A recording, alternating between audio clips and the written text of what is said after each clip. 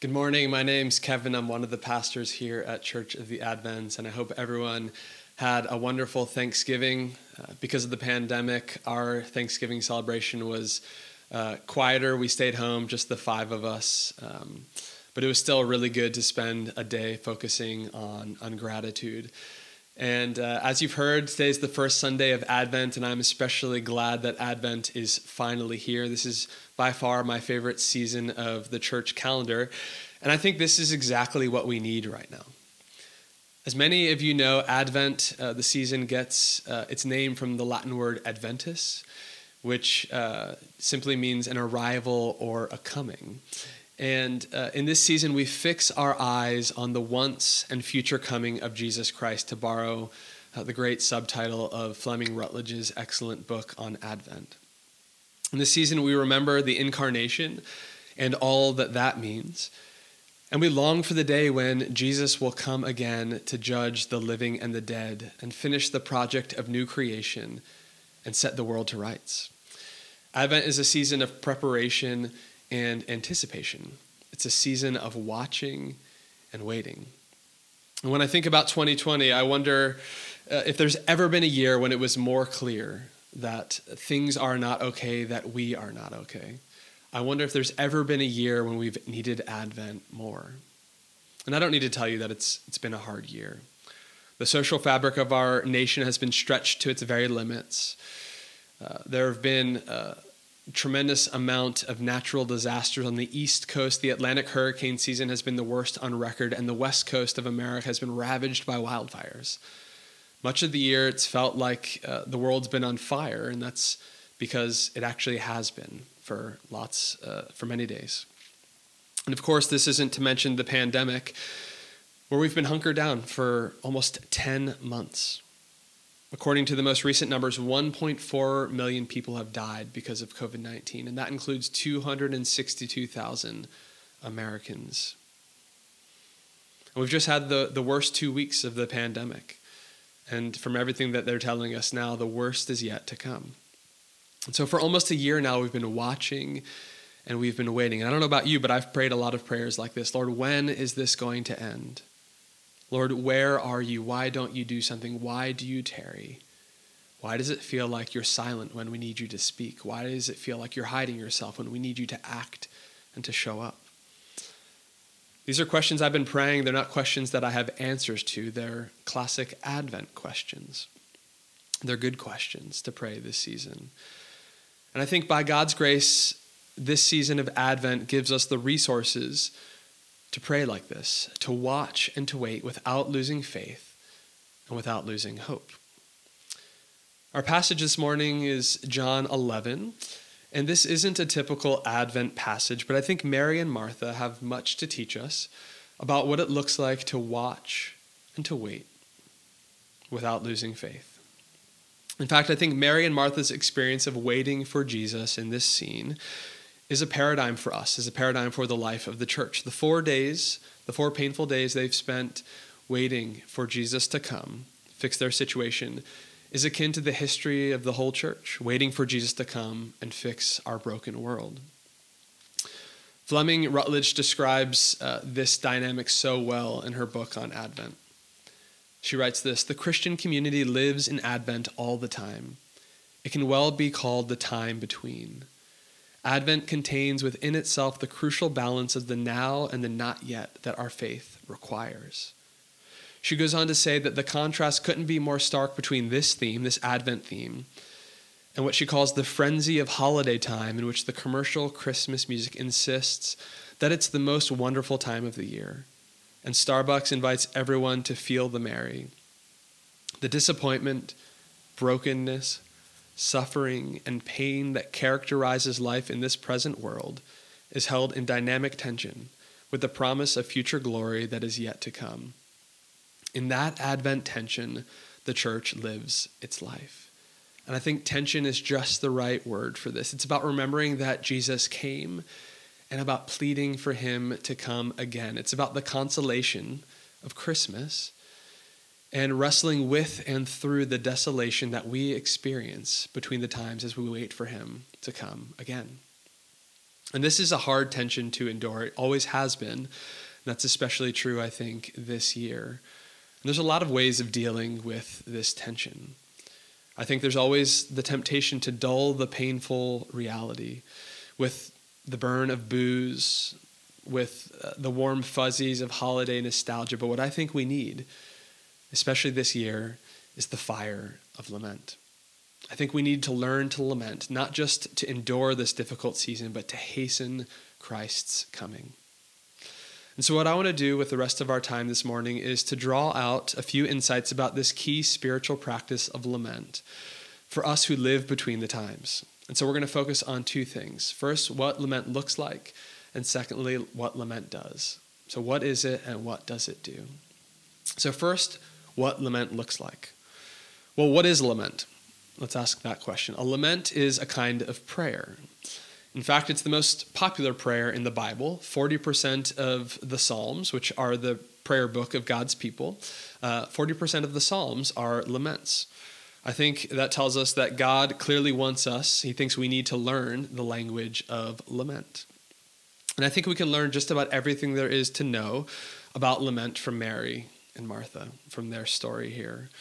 Of course, their situation is a bit different. They're sending messages. They're talking with Jesus face to face because he was among them, not praying like we need to when we are speaking to Jesus, when we're lamenting.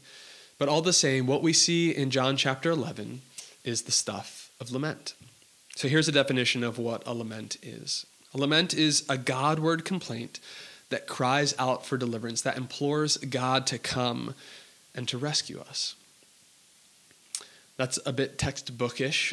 Here's maybe a better, more pithy way of describing lament. Lament is simply a prayer out of pain. It can be one word, why? Help. Lord, I need you. Where are you? How long, O Lord? It's important as we're talking about laments, it's important to say that lament does not necessarily dull our pain. What lament does is direct that pain Godward. And I hope that you'll begin using the prayer guide that we've developed for this next season of our life together at Church of the Advent. If you do, if you're going to pray along with us and read the Bible along with us, you'll see that there are 11 Psalms of Lament in the lectionary this week. So you'll have some time to practice praying these kinds of prayers. So that's what a lament is. It's a prayer out of pain. So what does lament look like? Well, there are 4 contours to a lament. I'll go over them quickly so you'll know how to recognize them. First, we see that a lament has an address. We turn to God. A lament is not just a complaint uttered into the void. It's a prayer addressed to God. It's a prayer of faith, trusting that our God is a God who listens. Our God is a God who cares and is capable of responding to our prayers. Next, there's the complaint, where we cry out to God, where we lay our problems or our plight before the Lord. And the complaint is the right word for this. This could be problems caused by ourselves or by others or even by God. It's all fair game in prayers of lament. We cry out to him. We complain to him. The third move is the request. We make our appeal to God. We call on God to come and to help, to come to our rescue. And we lay out our specific requests and the reasons why God ought to help. We appeal to why he should be motivated to do something. We appeal to his character, to his reputation, to his love for us. And then finally, to round it out, the fourth contour is confidence, where we trust in God. This is an expression of trust and praise that God is good and will be faithful. Now, these are the 4 contours, basically 4 bullet points for what make up a lament, but I don't want us to get the wrong idea, the wrong impression about what laments are. Laments are not neat prayers. They're laments after all. They're messy, they're rough, they're angry, they're often desperate. And Mary and Martha in this scene show us how to lament. They show us what it looks like to live it out in the midst of a devastating loss.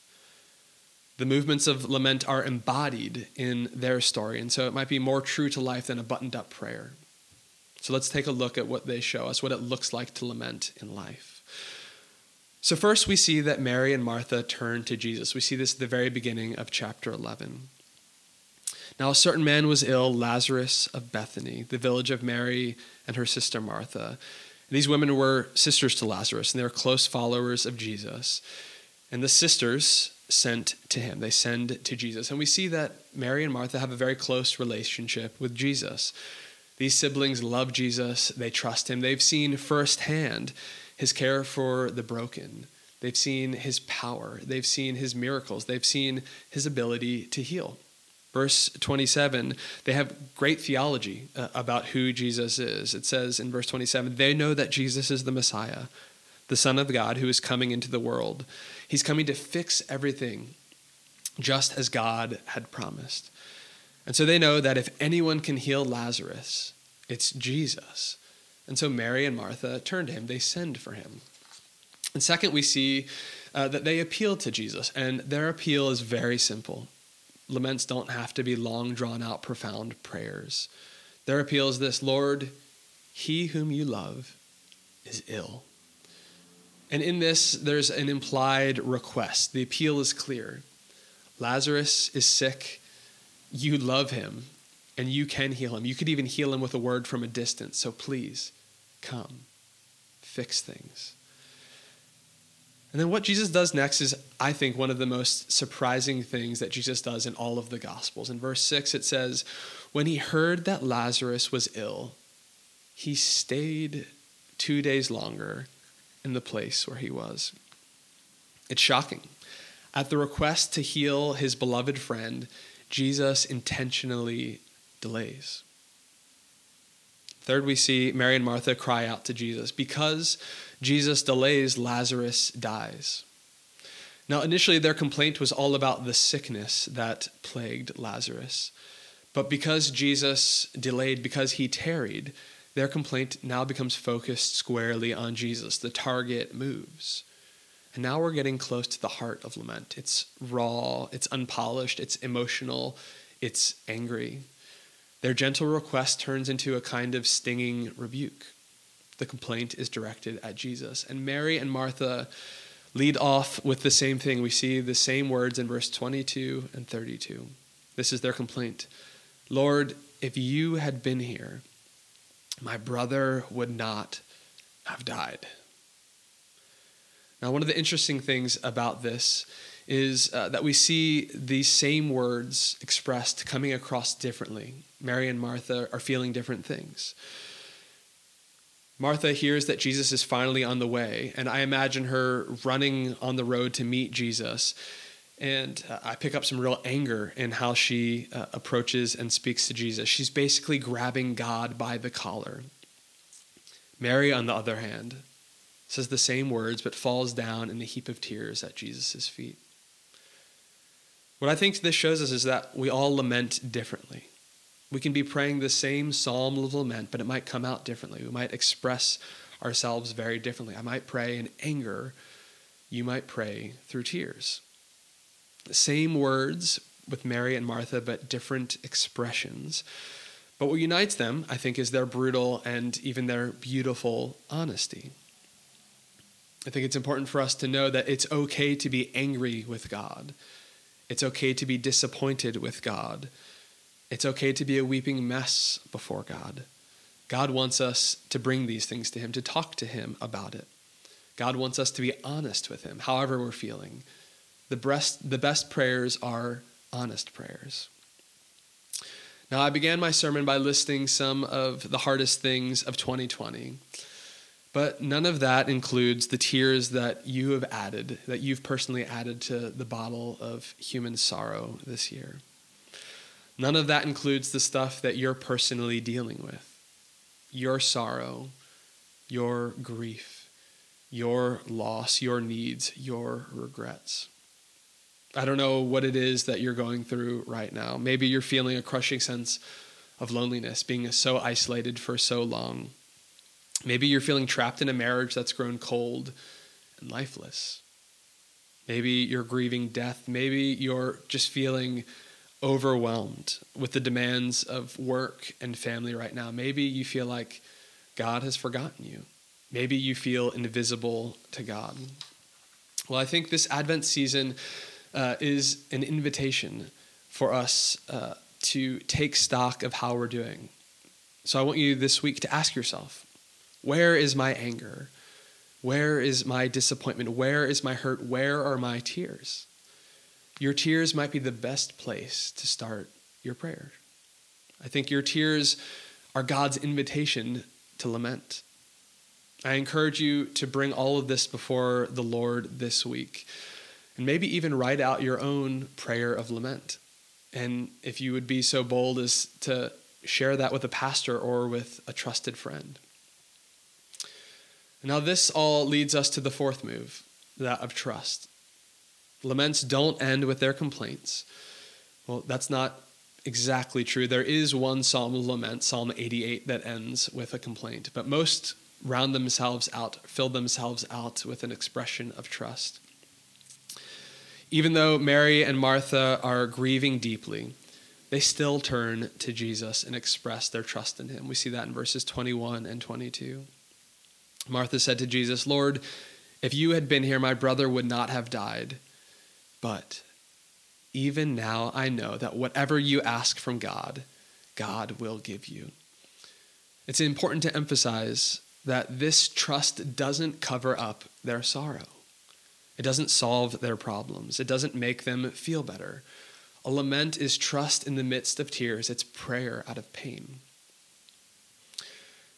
Mary and Martha show us what it looks like to lament. Now I want to talk about, as we wrap up, what lament does. I want to look at how Jesus responds to the lament of Mary and Martha. And as we do that, I want to make a point about prayer. I want to correct a misconception about prayer. Sometimes I think that we believe prayer in general, lament in particular, is mostly about how we can become okay with how things are. But that's not what prayer is. Lament is not a coping mechanism.